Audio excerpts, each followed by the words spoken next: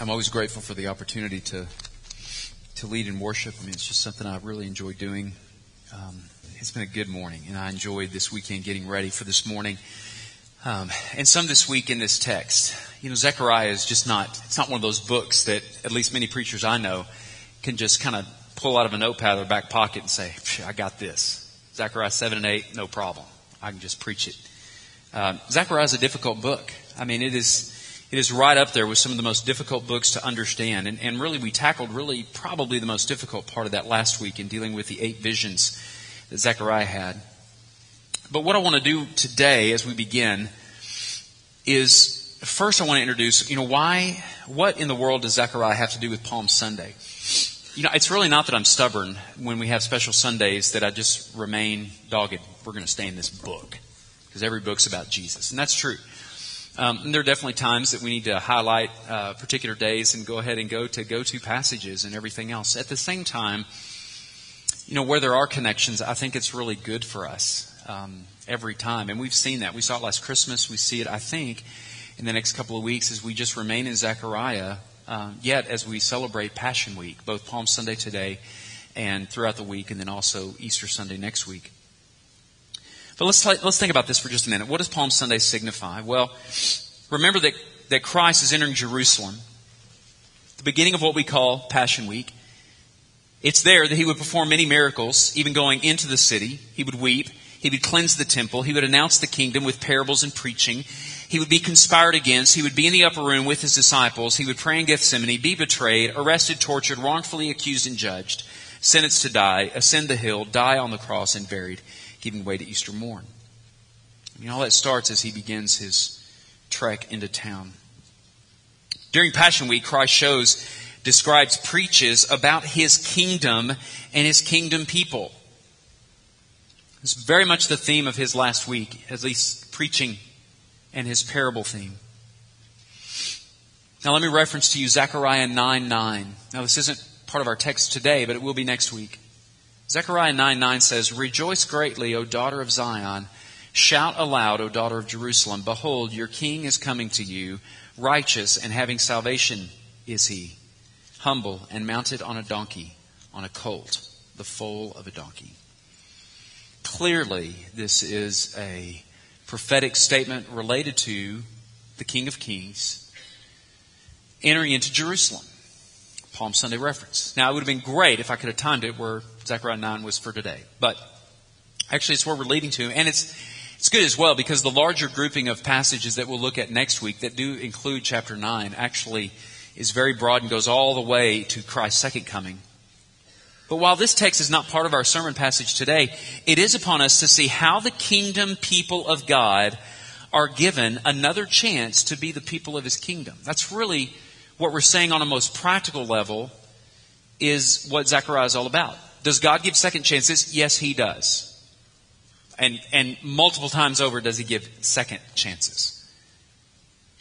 But we have to see that these second chances are all about God redeeming his people unto himself so that he can be their God and they will be his people. And what you're going to see today in our text is that, yes, indeed, God does give second chances. And most particularly, he does so by his word in the community of saints.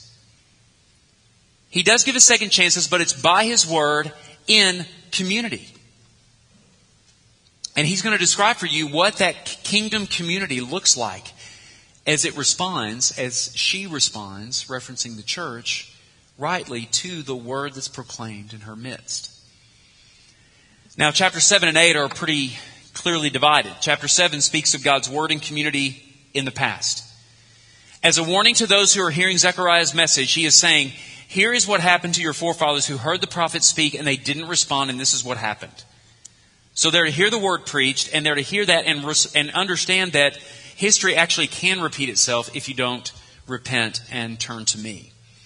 Well, then chapter 8 actually deals with then the word of God coming to his kingdom people on this is now how I'm setting my heart on you now, and this is the hope that you have. And basically what he ends up doing is speaking of the word of God in community in the future so that they are banking on the promises of God for their present circumstances. What you actually don't have is much about what's going on right then. So they're looking back at what God has done before, because God's the same. He remains holy, and He also deals with sin in the same way. It's just we don't like the timing of it. And then God has promises for us in the future, which to me says, no matter what's going on in our present, that the thing that will sustain us the most, even though I know we could boil it down to a couple of kind of very hands-on, grippable points for today, it seems like to me that this is the kind of hope that exceeds anything that any of us would ever go through. That at the end of the day, you can look at the day you'll be released from a hospital. You can look at the day that perhaps a very difficult pregnancy will actually give birth to what we pray would be a healthy son or daughter. You can look at all that. But on the worst of those days and on the worst of those circumstances, the only thing that will sustain you are the promises of God for a hope and a future that is far exceeding this world.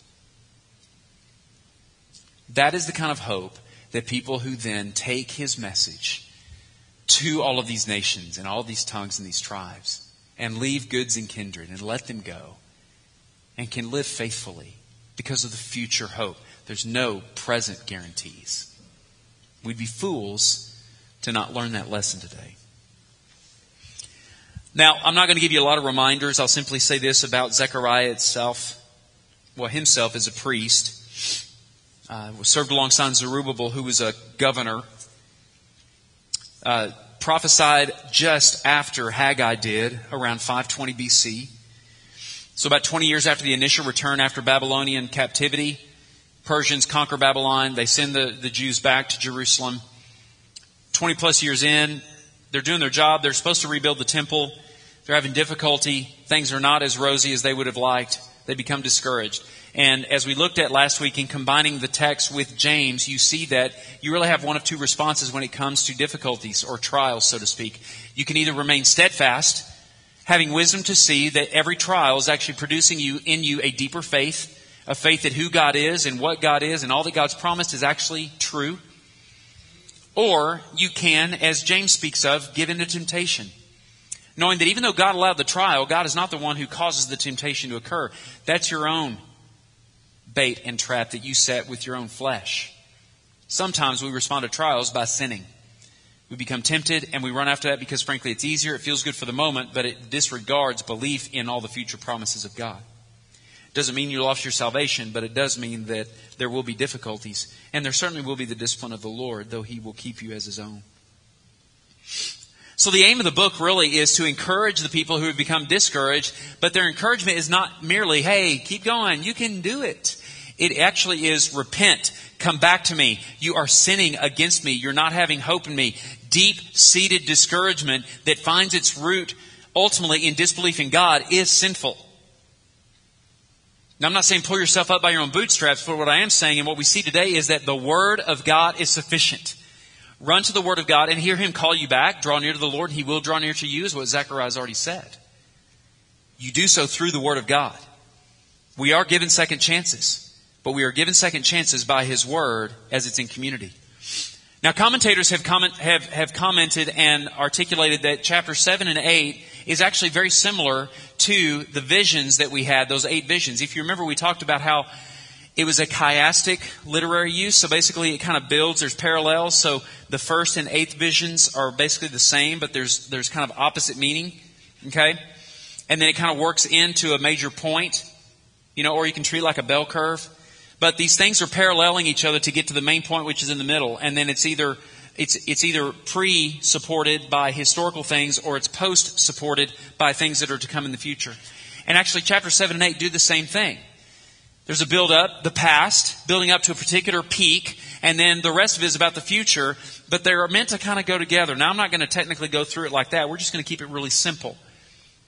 The Word of God in community past, the Word of God in community future. But I want you to see what the real center point or the apex is in these two passages, or these 2 chapters, and it's actually in verse 8. This is the centerpiece. This is the top of the bell curve. This is the peak. And I will bring them to dwell in the midst of Jerusalem, and they shall be my people, and I will be their God in faithfulness and in righteousness. I mean, this is the point of second chances by His Word. That He will bring them in to dwell in His city. They shall be my people, and I will be their God in faithfulness and in righteousness. Don't disregard those prepositional phrases. Because if you're going to be in the midst of God's presence, then you have to be not God, but you have to be like Him in righteousness and faithfulness. See, this is where our world doesn't understand, because we are so given to language of tolerance and inclusivism, that what ends up happening with God is that we end up making Him kind of the pinnacle of all, of the one who accepts all. And even though any and all can come to Him, you still have to come to Him. And this is part of the good news and it's actually the centerpiece of the good news, which is Christ does accept all who repent and turn in faith to Him. So it doesn't matter actually what you've done. Doesn't matter how good you've been. Doesn't matter how horrible you've been. I could be preaching this in, like we used to do in college. We used to go on trips with our college choir down to Huntsville, and we wouldn't just go to this unit or that unit. We went to the Walls unit, and the Walls unit in Huntsville, Texas is death row.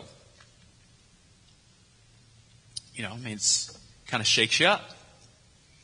There's sobriety, but there's also a pretty good awareness of these guys are here for a reason, proclaiming the same good news. That's great news. The problem is it's really kind of bad news for those who have tried so hard to be so good, only to realize that all of their effort actually still falls short of what God considers to be righteous. So everything we talk about, His Word and community, both past and future, relates to bringing His people to Himself so that He will be their God, they will be His people. That's what will sustain us. In fact, I would challenge you to think about for just a moment verse 8. And if you were to take those two things, if you were to think about, I am His and He is mine.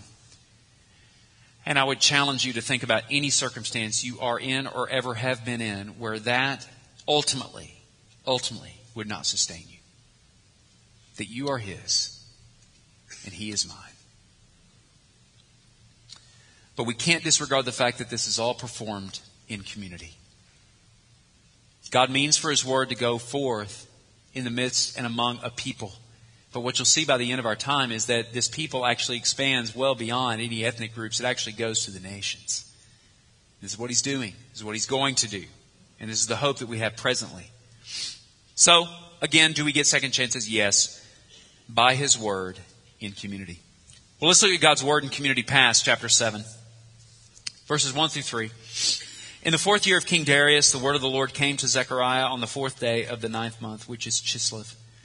Now the people of Bethel had sent Sherezer and Regem-Melech and their men to entreat the favor of the Lord, saying to the priests of the house of the Lord of hosts and the prophets, should I weep and abstain in the 5th month as I have done for so many years?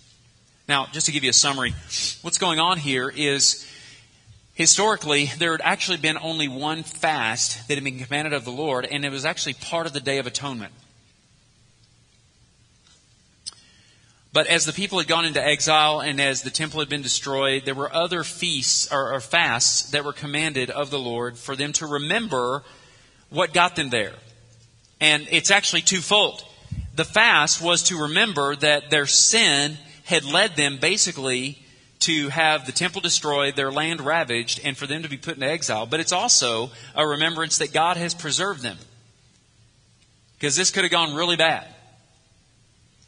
But God preserved them. So there's kind of supposed to be this both and reminder in these fasts.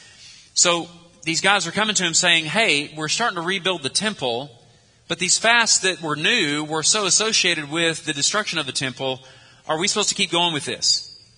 I want you to see what the Lord ends up doing with it. So essentially, let me say this.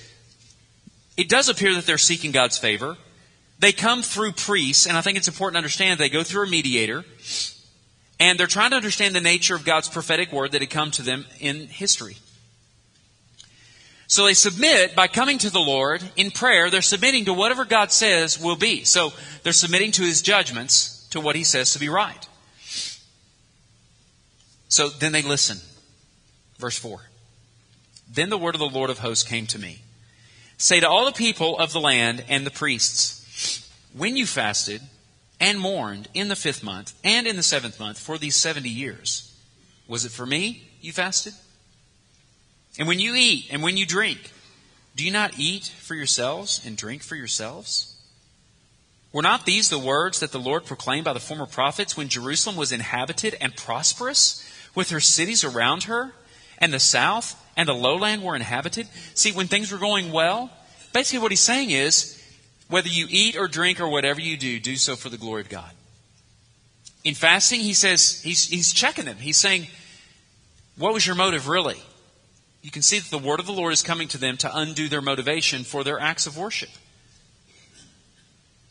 But even when things were plenty, when they were eating and drinking and celebrating, he's even saying, but even then, so even when things were well, you weren't doing it for me. So then when things went south and you began to fast and remember what the Lord had done, you still weren't doing that for me. He's really bringing it to them. But they are listening, they are hearing. The word determines then the right questions. When you come to the word of the Lord and say, Lord, in prayer, and this is why it's so important for us practically to know that God already has spoken to us in His word.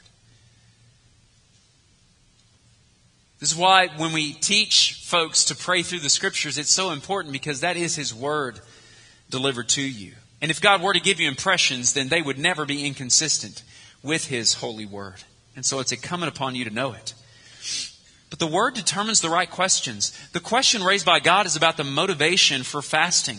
The temple's being rebuilt. Should they keep fasting? He's saying, God's basically laying the foundation. Look, whatever you're called to do and whatever I tell you to do, you should be doing it for me and my glory and my pleasure. But all that you've been doing, you think actually you've been very religious, and really what you've been is you've just been formal in religious practice, but it's been selfishness. God's contending with them. So the Word of God has this way of raising these questions and getting right to the motive, how the Word of God pierces even joint and marrow and gets to those in-between places. And what happens? Well, the Word then divides true from false religion.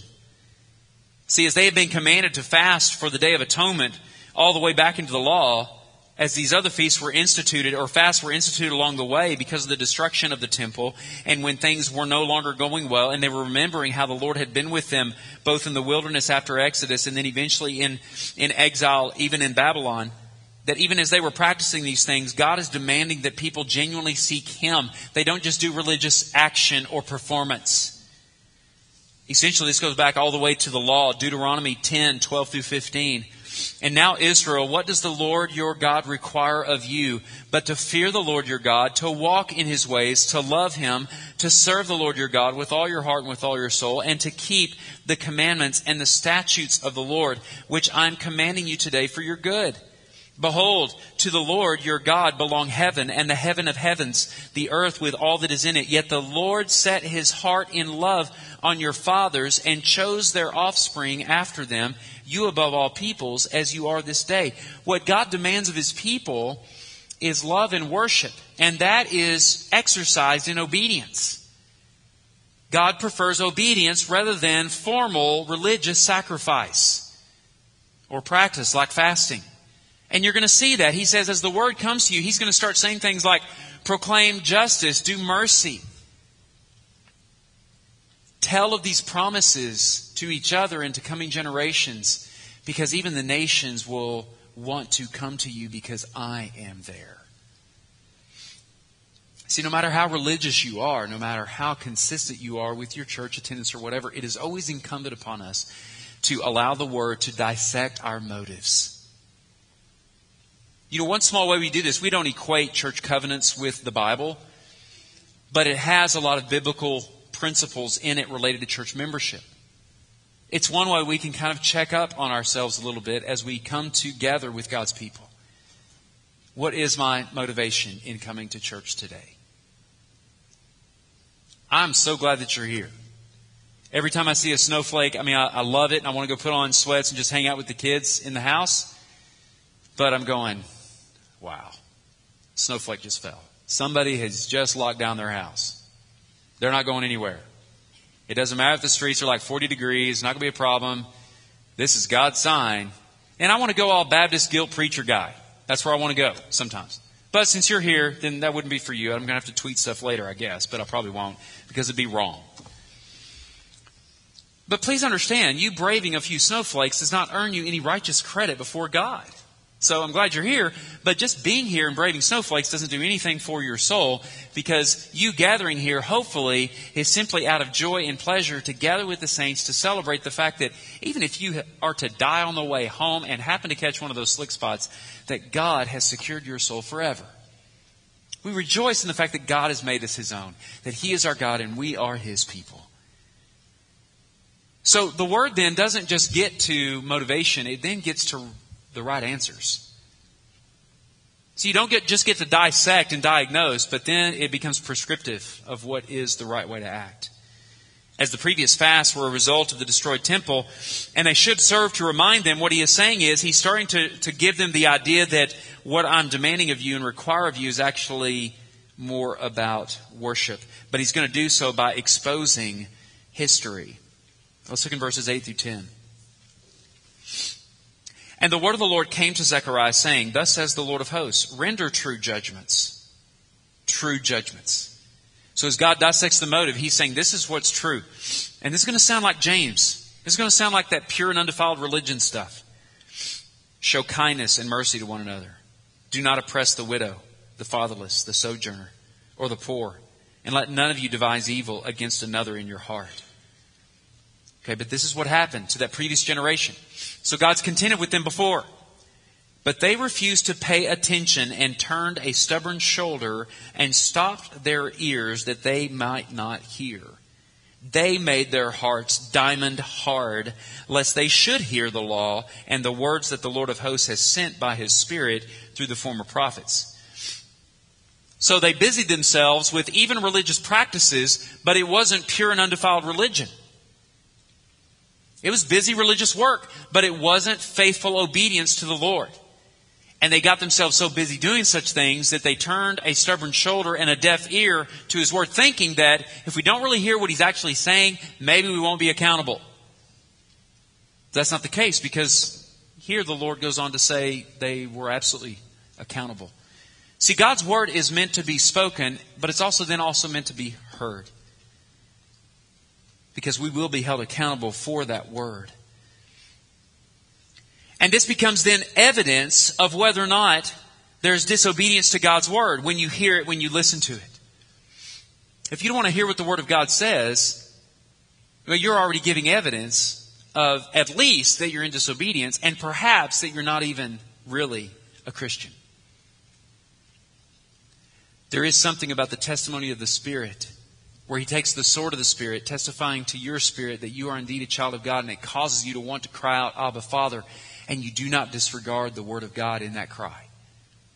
Basically, the true Christian has something in him or her that makes them want the word. There's a longing.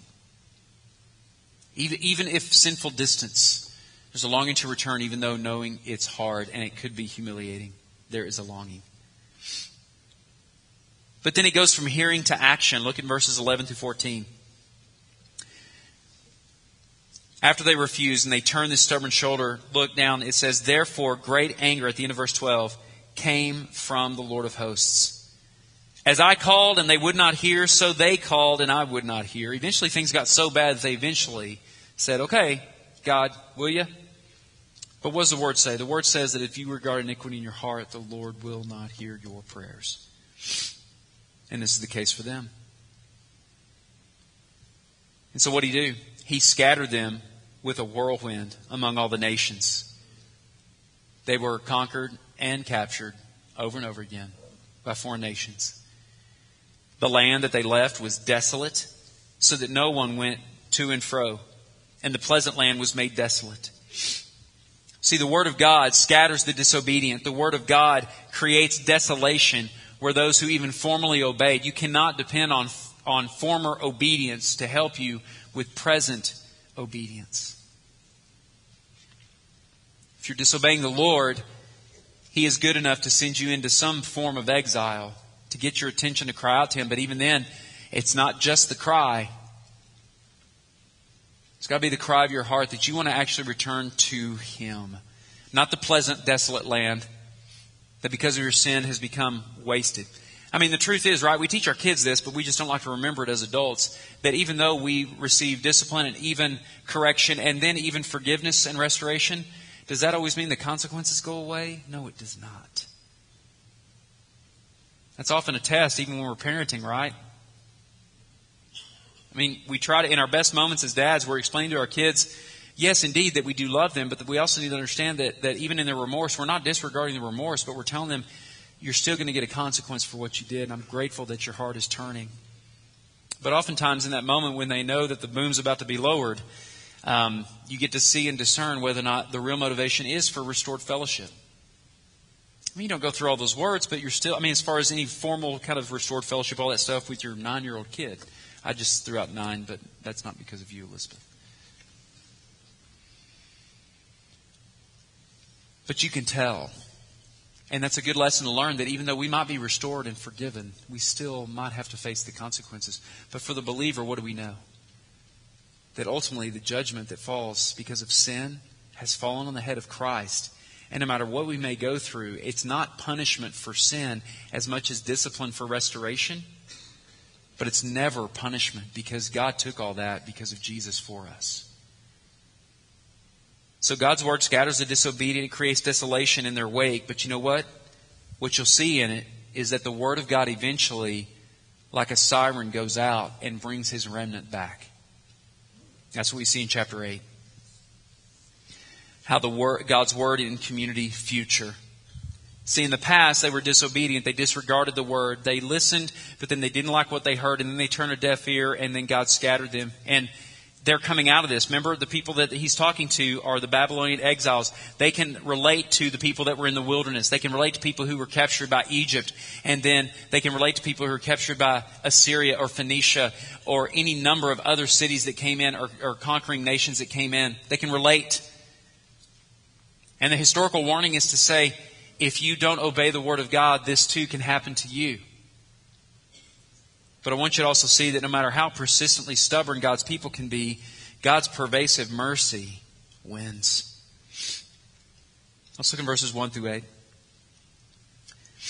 And the word of the Lord of hosts came, saying, Thus says the Lord of hosts, I am jealous for Zion with great jealousy, and I am jealous for her with great wrath. Wow, what a combo. But that's God's character. Thus says the Lord, I have returned to Zion and will dwell in the midst of Jerusalem. A jealous and wrath-filled God will return to His city, and Jerusalem will be called the faithful city, and the mountain of the Lord of hosts, the holy mountain. So the people that make up the city, they will also be known as being faithful to the only God, and God will, even in the surrounding areas, it will be called holy, because that is God's presence. So basically, you're not in God's city and you're not in His presence if there's not faithfulness and holiness, and this is nothing you can do on your own. You're going to see this. Thus says the Lord of hosts, verse 4, Old men and old women shall again sit in the streets of Jerusalem, each with staff in hand because of great age. Which verse says that the generation, He's going to lengthen their days. It's a heritage. It's a promise. I love verse 5. We don't see much of these verses in the Old Testament. And the streets of the city shall be full of boys and girls playing in the streets. It's a beautiful picture of this community, this mixed, varied community. You've got the old with their staff. You've got the young in the streets playing.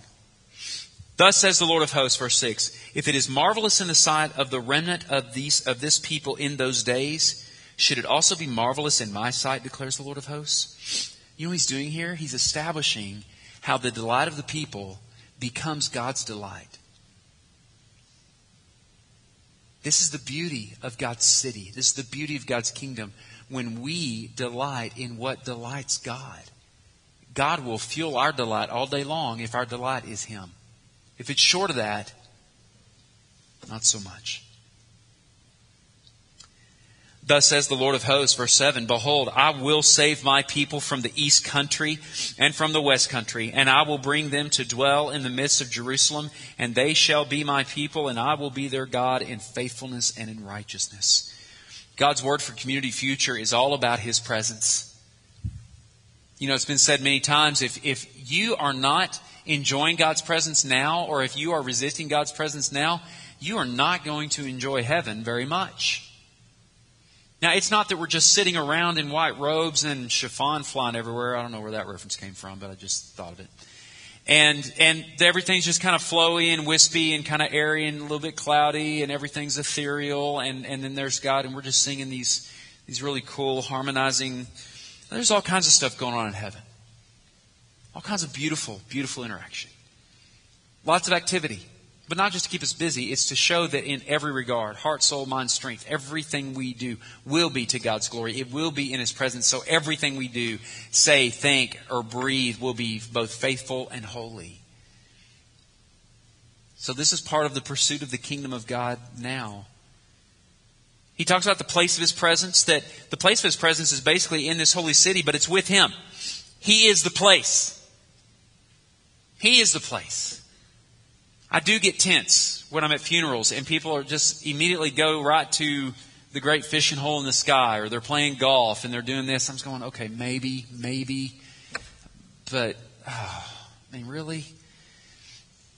Because maybe is some of that activity. I do believe there's nature. I do believe it's redeemed. I do believe it's very much like what we see now, except exponentially and mind-bogglingly greater and perfect in every regard.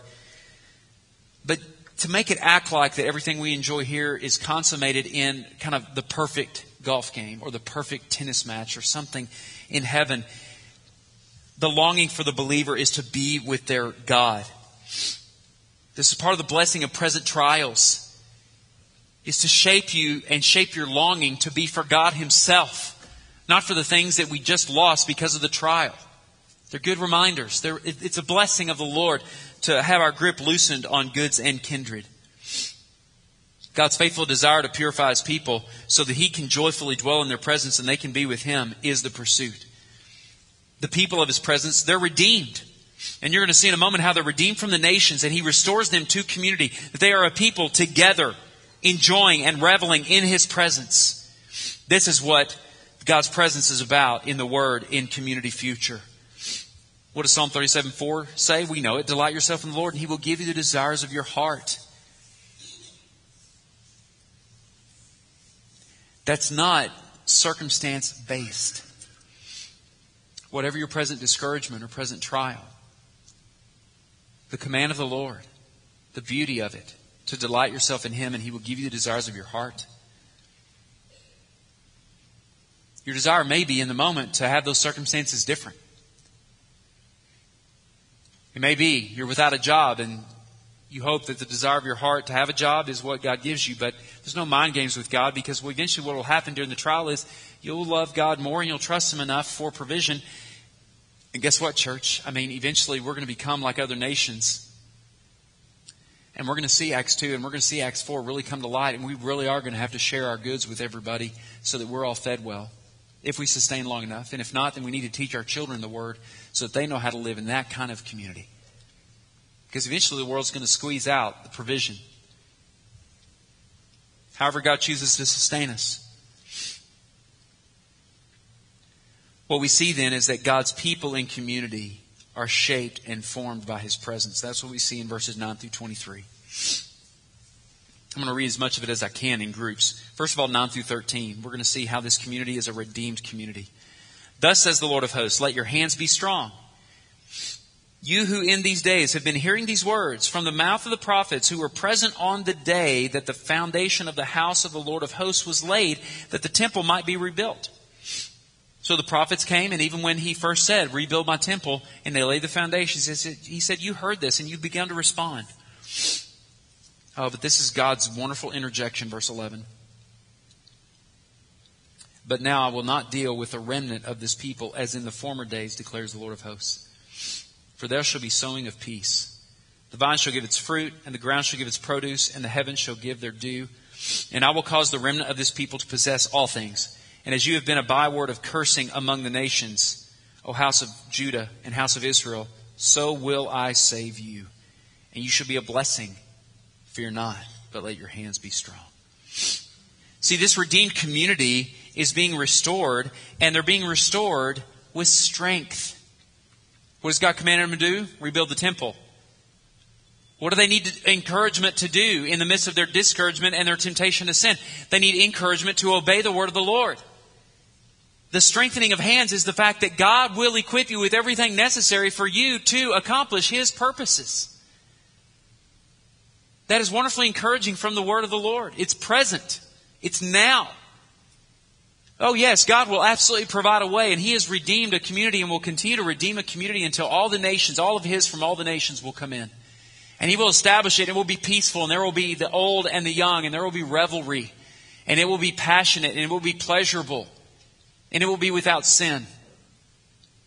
But even in the temporal state, the most present state of rebuilding the temple, He says, I will strengthen your hands to do exactly what I've told you and called you to do.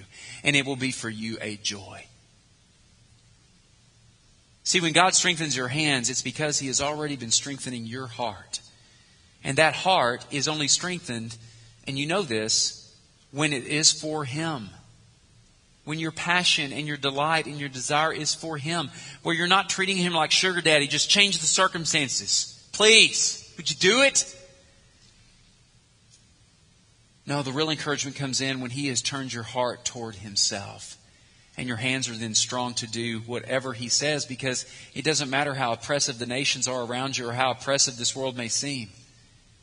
This is the kind of encouragement that sustains even if your eschatological viewpoint says we're not here for the tribulation, and then what if happens on that day, all of a sudden you realize, oh, I am here for the tribulation.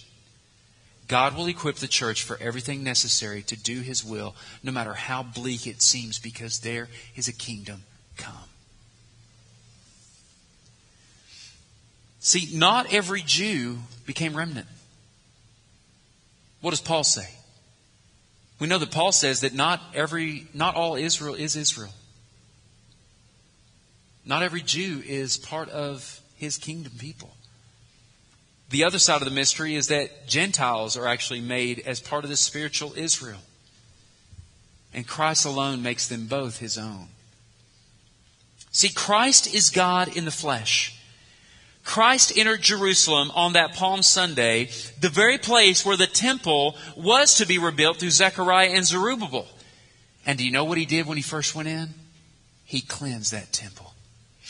He cleansed the temple to show that this is where God dwells. This represents God's dwelling, and it must be pure. And those who enter it and reside in it must be pure of heart. And by weekend, He would lay down His life for the remnant to purify them so that they could be God's temple, even though the temple would be destroyed.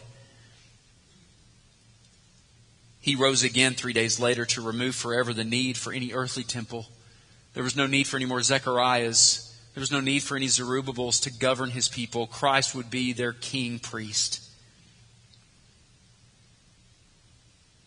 He would be the final sacrifice to make those who are His own from every nation, tribe, and tongue to be His people, and He would be their God. That only happens through Christ. Are you part of His kingdom? Are you part of the remnant? Just being in church, even in a Christian evangelical church, does not make you a Christian. Doesn't make you part of that kingdom. Only if you are banking on the only one whom God provided, which is God Himself in the flesh, Jesus Christ. Only if you bank on Him to have cleansed your heart, to have died for your sin, because God comes with both faithfulness and wrath. Christ was faithful in His life, never sinned. That's the demand He places on you. Could you honestly raise your hand right now and say you've never sinned in your life? You could not. You could not. And even if you did, you just blew it. You could not. That demands death. God's wrath will fall on you. But Christ lived the perfect life. Well, then He died a death that you deserve because of sin. He didn't deserve it at all. But He took on God's wrath. So He was faithful in His life, but He took God's wrath on His own head on the cross. And He rose from the dead so that we would know that there was no other sacrifice ever needed, that it was full, final, and sufficient. It was done.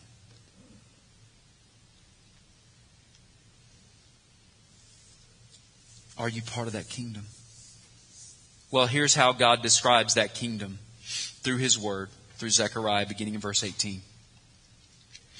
And the word of the Lord of hosts came to me, saying, Thus says the Lord of hosts. He comes back to the initial question back in chapter 7. The fast of the 4th month, and the fast of the 5th, and the fast of the 7th, and the fast of the 10th month shall be to the house of Judah seasons of joy and gladness and cheerful feasts. Therefore love truth and peace. It is going to be a kingdom of joy and festivity. Even if there are disciplines, spiritual disciplines involved in the process, they are going to be for joy. Every one of them. He goes on. Thus says the Lord of hosts, peoples shall yet come, even the inhabitants of many cities. The inhabitants of one city shall go to another, saying, let us go at once to entreat the favor of the Lord and to seek the Lord of hosts. I myself am going. Many peoples and strong nations shall come to seek the Lord of hosts in Jerusalem and to entreat the favor of the Lord. Thus says the Lord of hosts, in those days, 10 men. Don't get caught up on the number. It's just a number related to the tongues. Here's what he says. 10 men from the nations of every tongue shall take hold of the robe of a Jew, saying, let us go with you, for we have heard that God is with you. What nation did Christ enter into? The Jews. Where do we see how many people of different tribes and tongues heard of this Christ whom had come through the nation of the Jews? Anybody want to venture a guess? Where do we see it? It's Acts. Might have heard of Revelation, but guess what? This is just like the book of Joel, which Peter preached on Mars Hill. The kingdom of God. His coming kingdom, it's already started. And it started at Pentecost. All that was needed to be fulfilled so that at least the nations heard through the very tongues, even of fire that fell on His people, and they marveled. They were hearing the gospel in their own language. The nations heard and they came. Not to become Jewish. But isn't it interesting that in the early church, wasn't that part of the rub of the different difficulties of interpretation? Hey, the Gentiles are coming in. Should we circumcise them? Should we make them Jews? Thank goodness for all Gentiles everywhere. They said no. No. Because Christ has circumcised their hearts. He's changed them. He's made us His own. God's kingdom and community is a kingdom of joy. It's a kingdom where truth is loved. It delights the hearts of His people. It becomes the appeal of the nations. And the results of all this, what does it show us? It shows us encouragement to endure right now. That God's already begun this and God's going to complete this process. He's going to continue to bring the nations in. We can trust that. And however He chooses to dispose of us as those who love His word, so be it. For some, we have the Ottomans who were on the mission field for years. Others may go to the mission field and only be there for just months before God allows them to be taken. However God dispenses of us, the key thing is that the Word of God produces eternal fruit. So keep doing what God demands. Do what God demands, but do it with joy because there's a future kingdom. It gives us hope for the mission. Putting God's future kingdom on display in the present church, it gives us hope for the mission. There's no way you could read this text and say, well, this is all about the brick and mortar of the temple. When you read this and then read Nehemiah again, perhaps you start to understand Nehemiah is not about, even though there's great leadership principles involved in Nehemiah, it's all about the Word of God as Ezra reads it after the wall was built so that their identity is recaptured in this future kingdom that God pronounces. And they say, hey, that's to come. Let's obey Him now. That's us. It's not about buildings, but establishing God's Word in the midst of His people. And we're to do that locally. His kingdom now is through the church, the local church, reaching the nations. And where possible, gathering as nations under one head. This is why we should pray that the nations that are even on the campus, Fayetteville itself is not all that diverse.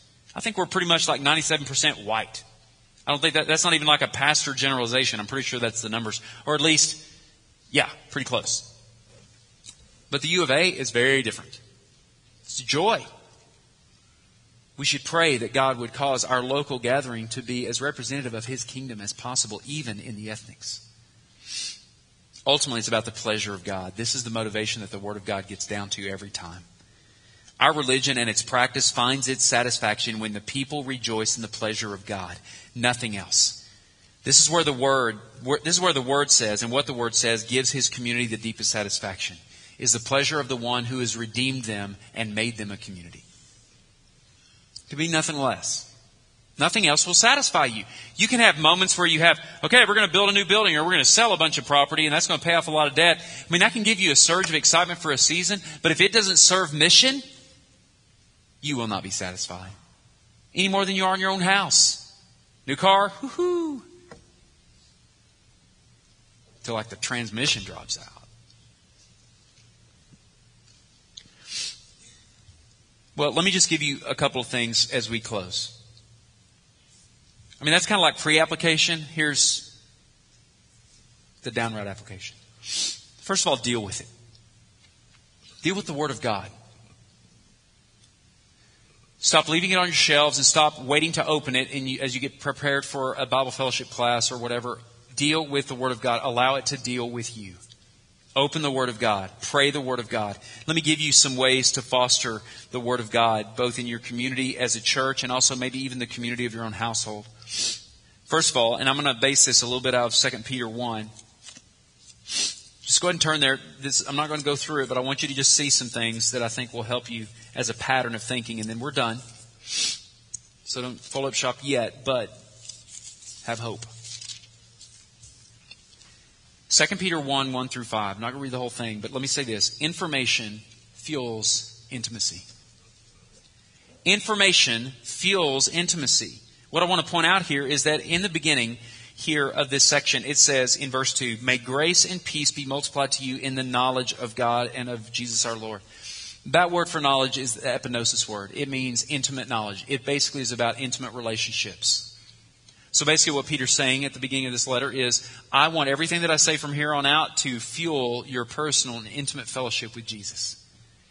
But you know what? Down the road in verse 5, he says in verse 5, "For this reason, make every effort to supplement your faith with virtue, and virtue with knowledge." That word knowledge is actually just simply plain old garden variety gnosis. It just means information. It's knowing stuff. Okay? But those of you who have had good and sustained marriages, and this is actually even where you feel the greatest loss when you lose a spouse, is because there's so many things, even if it's just stuff that reminds you of who they are, it reminds you, it's not just stuff.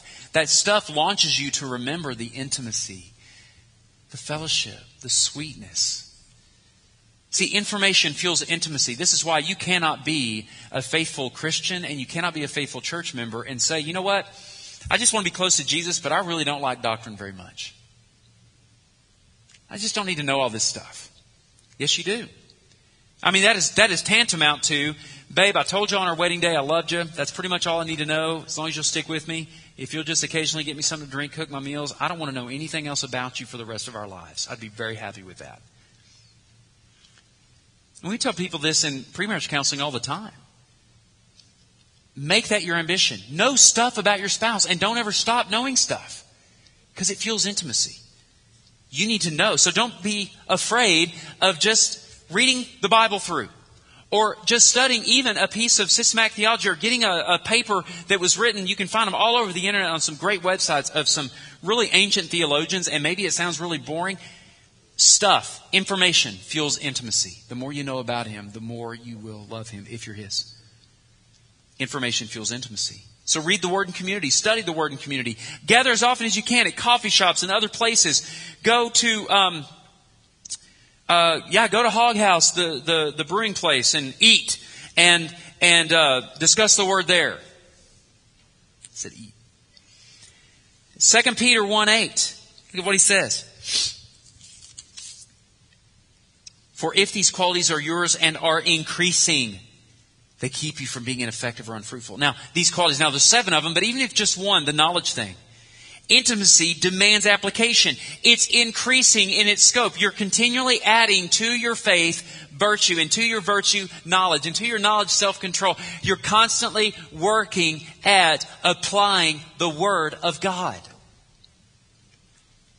Information fuels intimacy, and intimacy demands application. It demands it. You will not be intimate with your spouse, and certainly not the Lord, if you do not apply the stuff that you know. Certainly we get this out of Matthew 28:19 and 20 about teach to observe. What is discipleship? It is learning everything there is to learn about Jesus and doing everything that you know that Jesus has said for us to do. It fuels intimacy. It will not make you cold. I would encourage you in that to ask yourself the basic 2 Timothy 3:16 questions, where the Word of God is always appropriate, always, and sufficient for what? Teaching, reproof, correction, training in righteousness. Whatever text you go to. It's a little simple Bible study method, but every text you go to, just ask, is there something here that I've learned that I didn't know before? Just write it down. Just create 4 columns in a journal. Teaching, reproof, correction, training in righteousness. What about reproof? That is the rebuke word. That is there some sin here the word's revealing that I need to confess? If you just read it and it falls flat, confession's application. Correction, this actually is more like a back alignment. It basically is more of a theological issue. Is there something here that maybe I have believed wrongly? Or has it at least provoked, I need to check that out more? That just says something about the Holy Spirit, and I don't like to pay attention to the Holy Spirit too much because He's kind of scary to me, but I need to go ahead and learn more. So go to a pastor, go to an elder, and find, and we'll give you a copy of a Benny Hinn book. I'm totally kidding. We will rebuke you if you carry Benny Hinn's anything in this place. That fell flat. Training in righteousness. Is there religious practice in this text? You could even do that with our text today in Zechariah 7 and 8.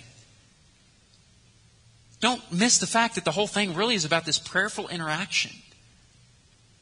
You can ask yourself those 4 basic questions and get to application quickly. The last thing is application produces delight. 2 Peter 1:11 says, "For in this way there will be richly provided for you an entrance into the eternal kingdom of our Lord and Savior Jesus Christ." What he's saying is, as you put these things into practice, you will be assured that you are His and you are part of His kingdom. And that kingdom, you will enter into it richly. And what that means is, or the way I take that is, with full assurance of faith. Knowing full well that you have been purchased, you have been pardoned, you've been secured. Basically, that person is able to, whatever their circumstances, live in great delight. Putting the Word of God into practice always produces pleasure. Because you know what? People that are actually living out their faith, they don't doubt their salvation. The Word of God will not let you. It won't let you do it and think that you're actually doing it and earning favor. The Word will not let you do that. It will expose if you're doing that, but it will not let you remain there. It will give you delight. Because that delight begins with knowing you are secure in Him. And you know what? Then you can do whatever He calls you to do. You can go to mission. You can go on mission fields, whether it's short-term or even long-term, at stages of life that you didn't even think you could. You can adopt children at stages of life you didn't even think that you possibly could. You can do some crazy hard stuff, not just because it's hard, but just because, you know what? There's a future kingdom. Both what I'm doing is important enough to these people that I'm serving, but you know what? Even if it costs me everything, so what? So what? That kingdom's to come. God, I pray that You'd help us with this. Help us to see Your Word lived out in our community of saints here at UBC. I pray that we would enjoy that we would enjoy seeing Your Word put on display, that we would enjoy hearing Your Word preached and taught, that even if it's just information at times, that we would just soak it in. But Lord, may it be the cry of our heart to want to see it put into practice. And then God, I pray that we just wouldn't stop practicing Your Word until this church is marked by delight, a joy. But God, that joy is going to be a real future joy. It's not going to be just the here and now. Because just because we're doing things better, doesn't mean that You're not going to allow cancers and miscarriages and difficulties. You will continue to purify Your church until all that delights our soul is Jesus. It's in Christ's name we pray, amen.